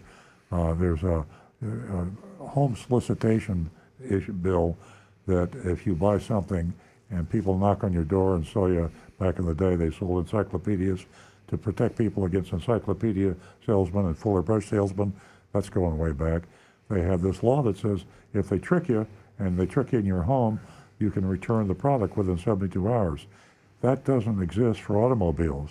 There is no right. Once you sign and drive the car home, you own it, and the car dealers will not take it back. Mm-mm. They will not take it back. That car can have no miles on it. You could put it on a truck, a carrier, Right. and You take could it wrap it home. in plastic. Yeah. Protect it from the They elements. they're trying to figure a way to get you to take that car home. So never accept delivery of a car. Never drive the car home until you're absolutely 100% sure the car is exactly what you want, the price is exactly what you thought you paid, and that you have no scratches, no dings, no dents. Everything's got to be perfect, folks, because when you take it home, forget about it. Now, when you're shopping for a car, you're going to see car dealers that are going to say that they have a return policy. Yeah. You got to read the details there because it's so limited. They'll say, sometimes it's so vague, must be returned in the identical Fine condition. print. Fine print. There's It's, definitely a mileage thing. Yeah, so yeah. that's 3 days, 5 days, and then you read the fine print. So believe me, there is a lot of ways that you're not going to qualify on a return. Exchange policy is BS. All that means is you pay $50,000 for a car and you can exchange it for another car. Chances are when you exchange it, you'll end up paying more profit to the dealer than you did on the car that you bought in the first place. That's right. All right, Robbie in Stewart, who is a longtime listener, sent us a text. It was a link to an article, and I hadn't seen this, in the Wall Street Journal, and it says Japan says it plans to stop the sale of new gasoline-powered cars by the mid-2030s, bucking criticism from Toyota, who said that a rapid shift to electric vehicles would cripple the car industry. And I've heard that about in California, and I think the United Kingdom has made a similar pledge, and apparently Japan is following along with that. Have you read it? Did you read that article? Yes. That was today? Yes. Yeah, it's true. I mean, it's happening. I mean, can we believe, 20 years ago, could you believe that the combustion engine would be obsolete and it'll be in our 30, lifetime? yeah, And 35 years. you're just not going to be able to buy a car except for an antique or a collector's item or something like that. You won't see any combustion engines on the roads very soon. Yeah, it's amazing. Okay, jumping back over to anonymous feedback. New car smell. I cannot fathom how people consider this pleasant. How can the odor of outgassing chemicals be enjoyed? I don't want to even get into the fact that these chemicals probably are carcinogenic. Come to think of it, can you tell me if these are cancer causing? They're not good for you, and it's psychological. I mean, over years and years and years, you got in the new car and it smelled a certain way. It's just You associated it with happiness. Yeah, you don't smell with your nose, and you don't taste with your mouth. You smell and you taste with your brain. So your brain says, "Oh, that's a new car," and that's the way new cars smell. So the next time you smell something like that, you say, "Ooh, pleasant feeling." Right. Your brain smells the car. Yeah, it's like Your mind should tell you that the smell's bad for you, but it doesn't. I just can't believe people actually buy spray cans to make their cars smell like that. I've had some girlfriends like that were bad for me, but All right, but they just smelled but good memories. That was the dumbest thing I ever said on the radio. Yeah. And look at Nancy. Look at her. I got a better example. The smell of that big cheeseburger. It's terrible for you, but you'll love it. Yeah. So that's Okay. a better analogy. Okay, here's a text from Janice in Hollywood, Florida. At what point should someone consider getting a new car? I have a 6-year-old Buick Enclave, and I have had a few costly repairs. It's out of warranty, including several big air conditioning repairs. Any advice will be appreciated. My advice is don't buy a new car. Used car is a far better value if you do your homework. You buy a late model 2 or 3-year-old car, certified, maybe some factory warranty on it. Check it out with Consumer Reports. Negotiate with 3 different dealers at least, and get a good price. You're saving yourself a ton of money in depreciation. As simple as that. A late model used car is a far better value than a new car. I think that the question was like, at what point should she give up on her car? I mean, getting a different car because she's putting money into her Buick Enclave. Oh, okay. Well, and want to know when she should get out of that. Is there well, a it's point? an economic. I think she answered her own question. It's an economic thing. I mean, if your repairs are getting to the point where they're exceeding the value of your car or approaching the value of your car, we use a rule of thumb, less than 50%. And if you hit 50% of cost to repair a car, you shouldn't repair it, you should buy another one. But I wouldn't buy a new car, I'd buy a late model used. Okay. All right. This is the last anonymous feedback that we got. I remember watching TV shows where cars had nitro boosts. When they switched it on, the car would go into hyperdrive. Urban myth? Do nitro boosts really exist? Rick? Yes, but only for certain cars that have been modified so that they can handle having nitrous injected into them. It's usually what they call the modder kits, street racers and that, cars that are going to be run on the drag strip. What is nitrous? Nitrous oxide is... Oh, nitrous oxide. Yes, laughing gas. Same thing as the dentist uses for your... basically to put you under.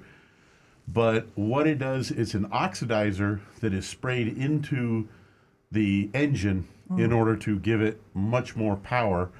But at the same time, it's also extremely detrimental to the health of the engine, wears it out rather quickly, and if done incorrectly, can blow up and blow the entire car up. So mainly for race cars like dragsters and things like that? Yes. Yeah. Yep. Not for street driving? No. No. Okay. This kind of tags on, we have a question on Facebook from Steve, and we were talking about the return policy and whether or not you really do have 40 hours to return the car. He wanted to know if there is an attorney review period in an auto purchase contract. No. You when you sign an auto purchase contract, you are signing an arbitration agreement. You're signing the fact that you will not have your day in court, that you cannot sue that car dealership. Almost every car dealer I know has that arbitration clause in their retail purchase order, their vehicle purchase order. So you have forfeited your right for any legal action except through the arbitration. And as you probably know, arbitration leans toward the business and not the consumer, because the arbitrator is a regular customer. I mean, the business is a regular customer of arbitration panels. Customers only use them once in their lifetime and probably don't even use it once. So if you're a business and you do a lot of business with arbitration people, they're going to lean toward you in their decision process. That's been a proven fact. Okay.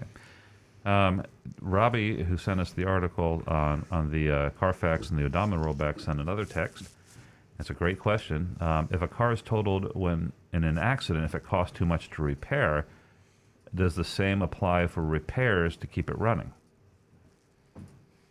I read something on that recently, and I think the answer is no. If you have, in fact, I'm sure I read that. If you have, and it depends on the state. Texas is a good example. Texas is always a good example. In Texas, you can have a terrible situation with your car, mechanically or collision-wise, and unless it's a total, meaning 100%, you don't have to show that on the title. They will sell you the car in Texas with a clean title, even though it's 90% destroyed, mechanically or any other way.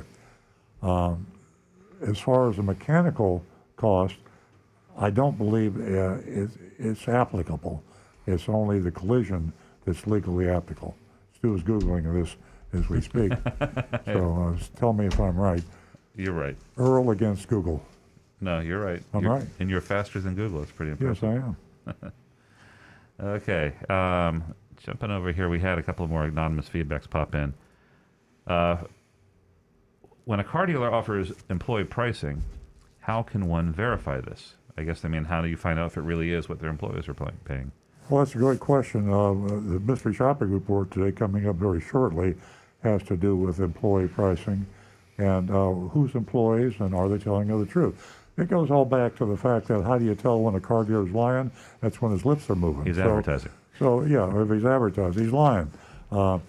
There are employee purchase plans by manufacturers that are good. General Motors, Chrysler. Has Toyota ever done that? I know Toyota.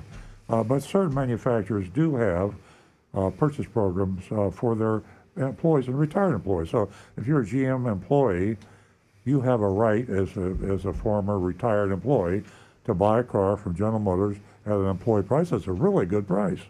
Probably, and I think, I'm not even sure whether they allow the dealer to add the dealer fee or not, but that's another story. But so employee price is only as good as what they make the employee price. Employee price could be for the car dealership employees, and most car dealers screw their employees when they sell them a car. So, they charge dealer fees. Right.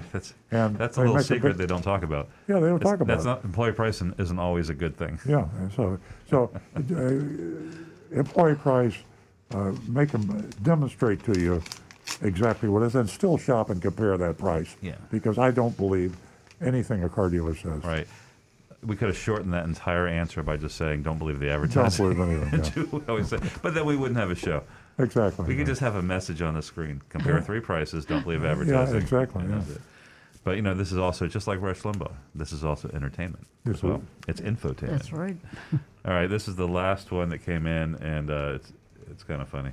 In your experience, and they're talking about you. In your experience, what area in the country is the dirtiest, nastiest, car dealership-wise? It ain't even close.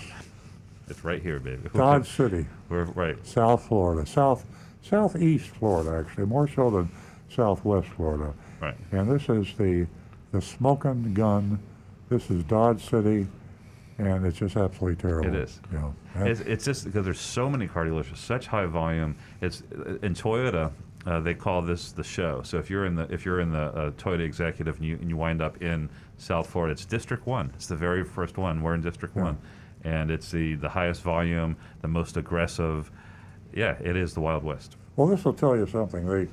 I hope I'm not violating some proprietary laws here, but District 1, meaning South Florida, from Palm Beach County all the way to Key West on the East Coast, the dealers down there it's the number one, I believe, district in the United States. It is. The number 2 and number 3 volume Toyota dealers, Hollywood Toyota and Al Hendrickson Toyota in the USA, are right down there in South Florida.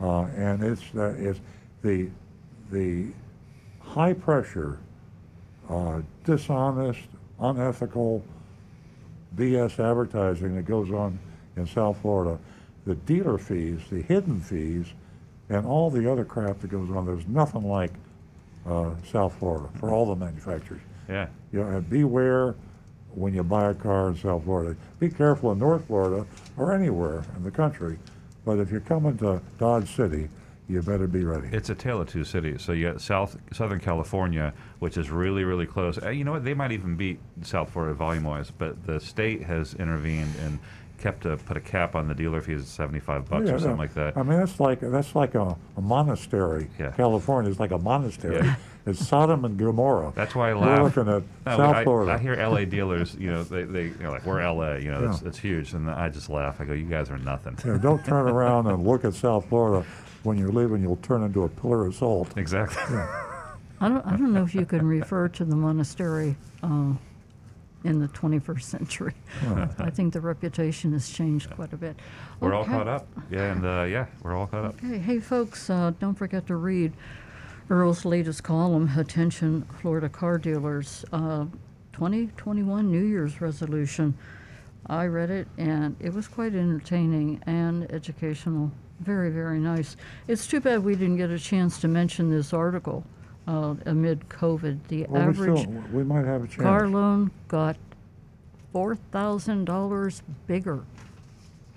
Yeah. Very interesting. The new normal. This last, I've done this frequently, the 2021 New Year's resolutions, 2021. I do this every year for the car dealers, knowing they don't pay any attention to me. But it's this one here kind of hit on the issues.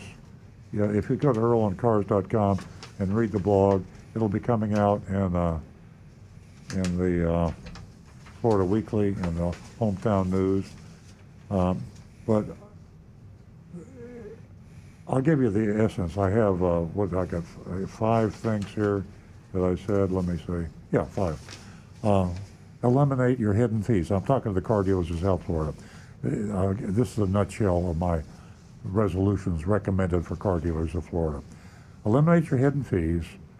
Eliminate dealer-installed accessories. Post your best, lowest price on all the cars you offer for sale. Don't coerce or trick your customers into financing with you. If you feel you can't make a profit doing business ethically and honestly, sell your dealership. You know something? The dealership prices today are at all-time highs. If you want to sell out today, a car dealer can sell out today and get more money for his car dealership than ever. Sell out. If you're afraid to take a chance doing business honestly, sell out. But I really like that. That was one of my favorite columns. Attention Florida car dealers, 2021 new car resolutions. I like that. Okay, now getting to the mystery shopping report. Interesting mystery shopping report. And Roger Dean Chevrolet has been around longer than any car dealership I know under the same family ownership. Roger Dean passed away many years ago. We have a stadium named after him in Palm Beach County. But Roger Dean's been around for a long, long time. And to see him sell out to Maroone. And Maroone is originally the president of AutoNation, and before that he was in business in South Florida with his father, Al. I didn't know Al, but I knew Mike. And they bought out Roger Dean Chevrolet. Kind of a historical thing. Probably means more to me than the average consumer because I've been in the car business so long. So, December 17th, Roger Dean Chevrolet became Mike Maroone Chevrolet. A lot of dealerships are changing hands here, by the way. The dealership Advantage Ford and Stewart changed hands. What was the other? We had some dealerships. Arrigo changed hands. Mm-hmm. And last year we had some dealerships in Del Rey. AutoNation's buying up dealerships. A lot of things are happening. The transition of ownership is really accelerating, partly because of the high prices and the high profits that car dealers are making. So Al Maroone and his son Mike bought their family dealership operations in Florida in 1977. 20 years later, Al sold his 9 stores to AutoNation. Mike Maroone continued on with AutoNation as the chief operating officer until 2015. You might remember they named the dealerships Maroone instead of AutoNation at first, yeah. And then later AutoNation. So if you bought a car from Maroone, it was likely an AutoNation store, and then they changed most of the stores back to AutoNation. Anyway, here we are. We're going to go back and see Roger Dean Chevrolet. We shopped recently. It was not a good shop. It was a bait and switch, and we hadn't shopped them in 2 years, and they were strictly old school. And we decided to go back because we got Maroone, who is a national figure, CEO of AutoNation.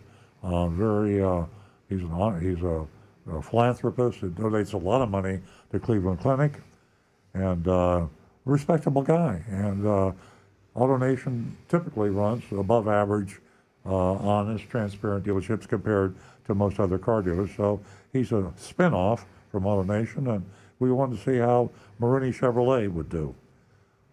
Patty Dean was a daughter, and she originally went partners with Maroone, and then just recently he bought out the remaining interest from Patty Dean, so it's strictly Maroone now. Whenever a car dealership changes ownership, things happen. Stu mentioned Arrigo. They were recently bought out by a very reputable family, and we're seeing changes there and toward the positive. So it's good news for you car buyers out there as this trend of changing of ownership occurs. So we're investigating the all-new Mike Maroone. We were at that location with Agent Lightning just over a month ago, and I just said earlier that they didn't do well. It was strictly bait and switch. We failed them, didn't we? Mm-hmm. Yeah. And we haven't been failing a lot of dealers recently. We angst and we squirm, but we give them D's and D minuses, and we don't give good grades, but we give them a grade enough, good enough to put on a recommended list. Otherwise, you have no place to buy a car.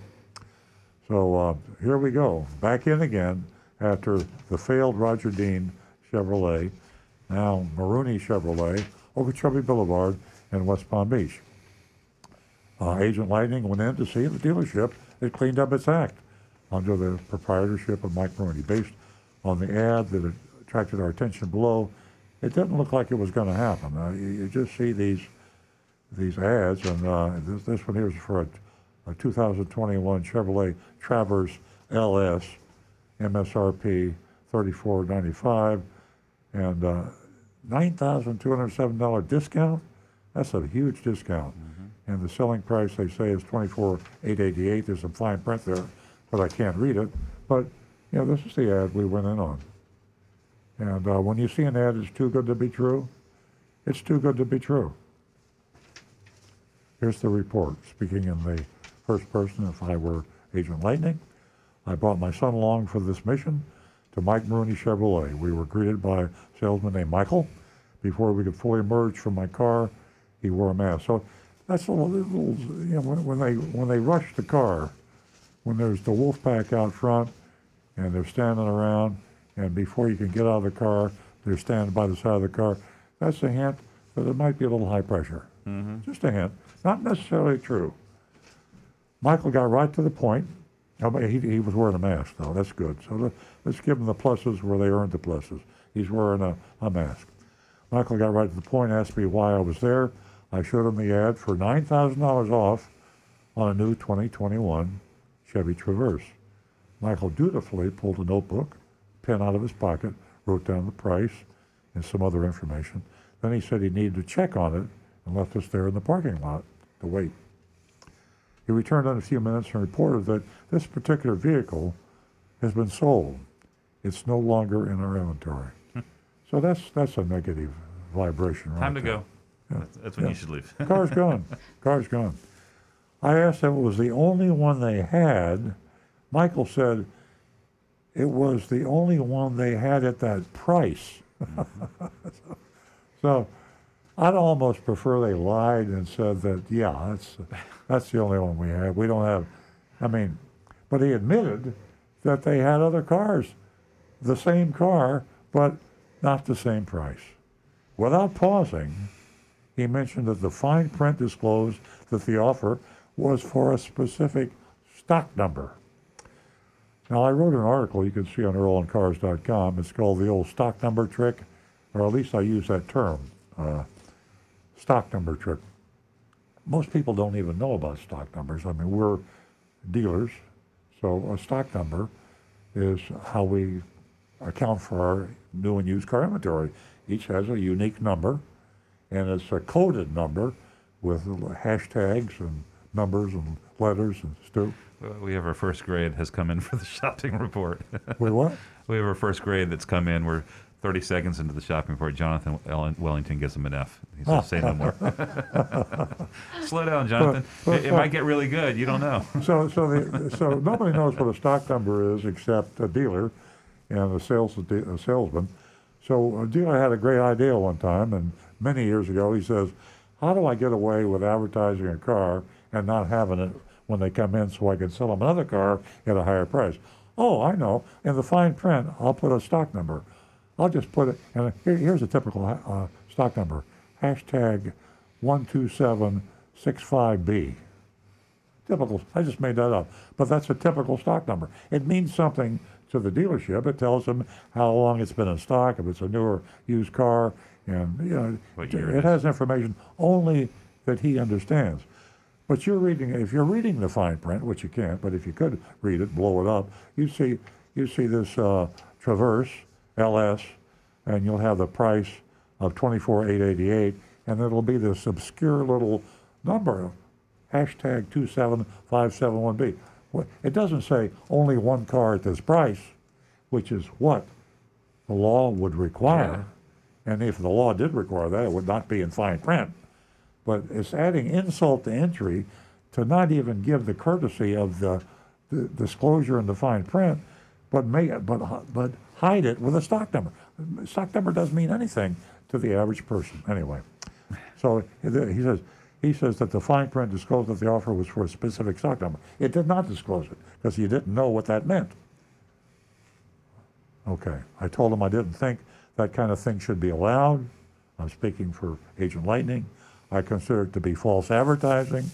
Michael pushed back and argued that the offer is put online. Michael is a salesperson at the beginning of the month, and the vehicle will eventually sell. The stock number is specified to let customers know it may sell and no longer be available. Michael. He's so honest. Yeah. Michael, the stock number doesn't tell anybody anything. Right. You know what it means, but you're not buying the car, Michael. I'm buying the car, and it doesn't tell me or any customer any of that. You know it, but I don't know it.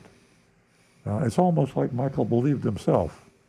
Michael then pivoted to the switch, here we go, and offered to show me another transverse that were available. He reminded me that these would be priced higher than the ad. Still, painfully honest.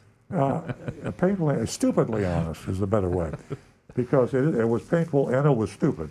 Because if he really believed that the stock number told a customer anything, then he's stupid. If he knew it didn't, then he's a liar. We went along with it, let him lead us back to his cubicle, his little bitty desk inside the showroom. I observed that all employees wore masks. Now there's another good one. Let's give, thumbs up. Wearing masks, except for those I could see in private class offices. That's okay. Looking at the computer screen, Michael said he had 3 2021 Traverse LSs in stock. He showed me a screen, and I picked the silver one with an MSRP of $34,095, the same as the ad car. So here he has one, this exact same car, but he won't sell it at that price. So that's the purest definition of bait and switch.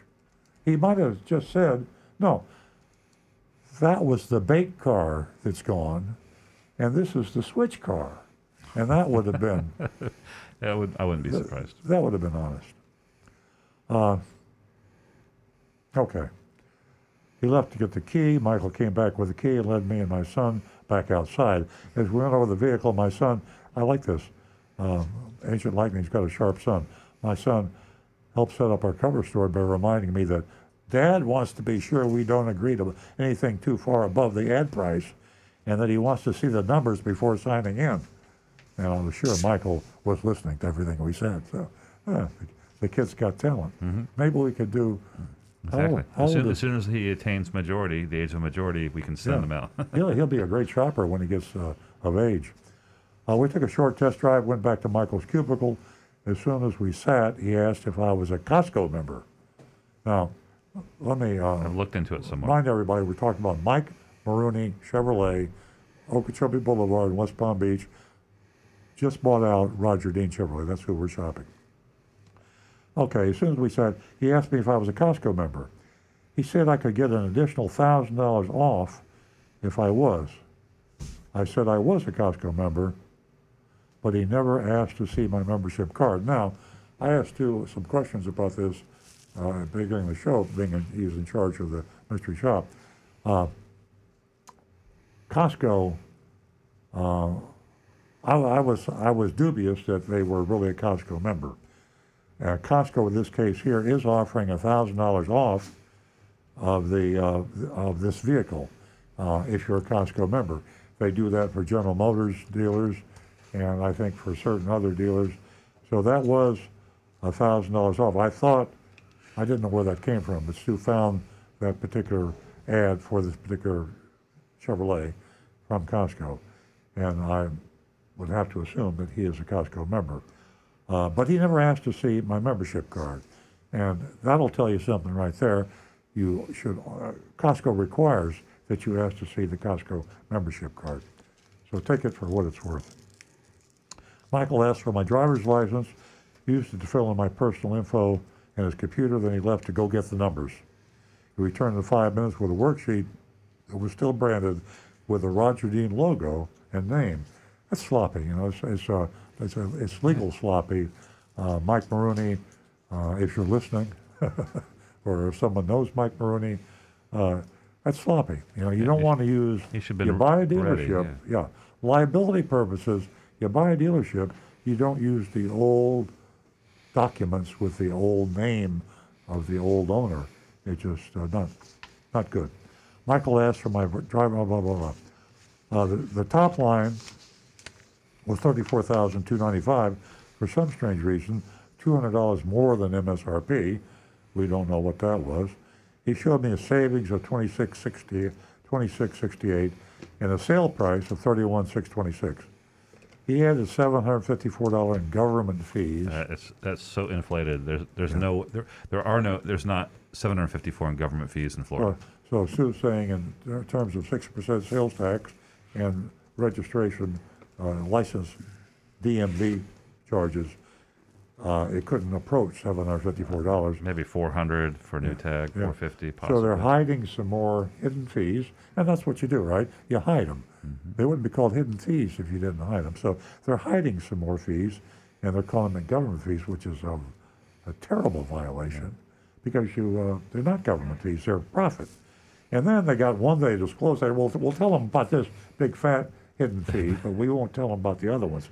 And the other ones... ProcDoc. Yeah. $995 for ProcDoc. We're not sure what that means. Because it's similar to the experience that you get with a ProcDoc. Exactly, a proctologist documentary, fees and sales tax. Then he subtracted a $2,000 rebate for an out-the-door price of $33,338. Boy, Mike Maroone, if you're listening, you're having a heart attack as we speak. Michael then asked what he wanted, what I wanted to do, what we wanted to do, me and my son. I said I need to go over the offer with my husband. He didn't seem bothered by this. Offered me his business card. I told him I'd be in touch. Here's the epilogue. Remember what I said about dealerships changing when they undergo new ownership? Well, maybe that's not the case here. Same bait and switch advertising with big unobtainable discounts. Similar sales experience. We had a difficult time getting a true car price to compare to Agent Lightning's price. However, judging by the market averages for this model supplied by TrueCar, we do not feel it was a very good deal. So there you have it. In fairness to Mike Maroone and Mike Maroone Automotive USA, they probably haven't had time to clean things up. They just took total ownership on December 17th, and you got a lot of employees at Roger Dean. And you got a culture that's been embedded for decades. Time to clean house. Yeah, and so you're going to have to, I would say the folks at Roger Dean, Mike Maroone Chevrolet, there's going to be a house cleaning coming up, or either that or there's going to be a mind transformation coming up. I just know that Mike Maroone, I know a little bit about him. I know him a little bit. We have a common friend, Steve Moore. Some of you old-timers remember Steve Moore Chevrolet, and he was part of AutoNation also. Straight shooter, honest guy. Mike Maroone is a straight shooter, honest guy, and I think you'll see this cleaned up. But right now, I don't think it was cleaned up, and I think we need to take a vote and see how we did here. And, well, it's going to be easy.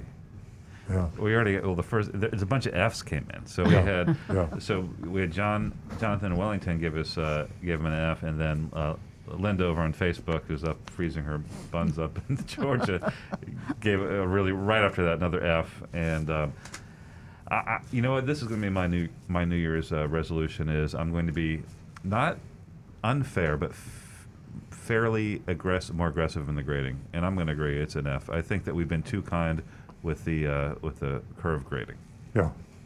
So I'm giving an F. I'm agreeing with our listeners. Okay. Yeah, too kind for too long. Nancy, you want to go next? Yes, I do. I'm going to give Mystery Shop of Mike Maroone Chevrolet an F. Failure. Rick. Got Guy Larrabee with a solid D. The only saving grace was the mask. Tom Stokel, grade F. Babalu Farb says Maroone, spawn of Satan. Oh, no. I think that one probably is an F. Mark from St. Louis, J for a joke. And Mark Ryan, F. Tom Gilliland, F. And for me, it's an F. Yeah, it's unanimous. I'm like Stu. I hate to give out Fs, but in this case here, I say go to Schumacher Chevrolet. Go to, what's the Chevrolet dealer in Del Rey? Is that AutoNation? Greco? Does Greco have one? I wouldn't recommend that. I wouldn't recommend Greco, no. I almost got carried away there. But, AutoNation on Lake Worth Road. Isn't that that's right, Chevrolet? yeah, of course, yeah. Yeah, so you've got AutoNation Chevrolet, you've got Schumacher Chevrolet. Stay away from Mike Maroone Chevrolet, used to be Roger Dean Chevrolet. But it's going to change. And I think when it does change, I'm really going to make a drastic prediction here. When it does change, it's going to change for the better. I believe that they will evolve. The new Maroone Chevrolet will evolve into the #1 Chevrolet dealer in this area to buy a car. I think it will happen, but it sure hasn't happened yet. Not yet. And I go back to my comment I made earlier. 2021 is going to be so different from 2020 in terms of retailing. I think people are starting to really understand. In the Wall Street Journal today, I brought the article in. There was an article about, that's not the one I'm looking for. There it is right here. Yeah. Got a picture of Carvana. And the headline is, COVID has acted like a time machine. And they're saying Carvana, who is a national used car company, they have convinced people that 5 years ago you'd say can't be done. It's okay to buy a used car sight unseen. People are buying cars online from Carvana sight unseen. And that's the way cars are going to be sold. And new cars, used cars, and if you're going to sell a car sight unseen, you've got to be trusted. You have to be Amazon. You have to be Apple. You have to be, when you buy a product from a quality company today in the 21st century, you trust them. You can return anything you buy on Amazon or Apple, Costco, return it. They give you your money back. And you believe them, and they're honest, they're transparent. That's the way, I'm thinking the promised land. You remember how when online buying first came out? I mean, I honestly was nervous. I bought books from Amazon when it was a bookstore. When they started offering other stuff, I was a little hedgy, sketchy. I'm like, what happens if I don't get my product? They've established trust over the last couple of decades. Car dealers have got a long way to go. And they bake returns into their cost, and that's okay. And they sell the returns for less money. But to allow a person the right to return a product, you have to do that if you're going to be online. And if you don't do that, you're not going to make it. Great advice. Ladies and gentlemen, thank you so much for joining us this holiday season. We definitely enjoy your company. Have a safe and enjoyable weekend. And Happy New Year to everyone. We'll see you right back here see you next week. year.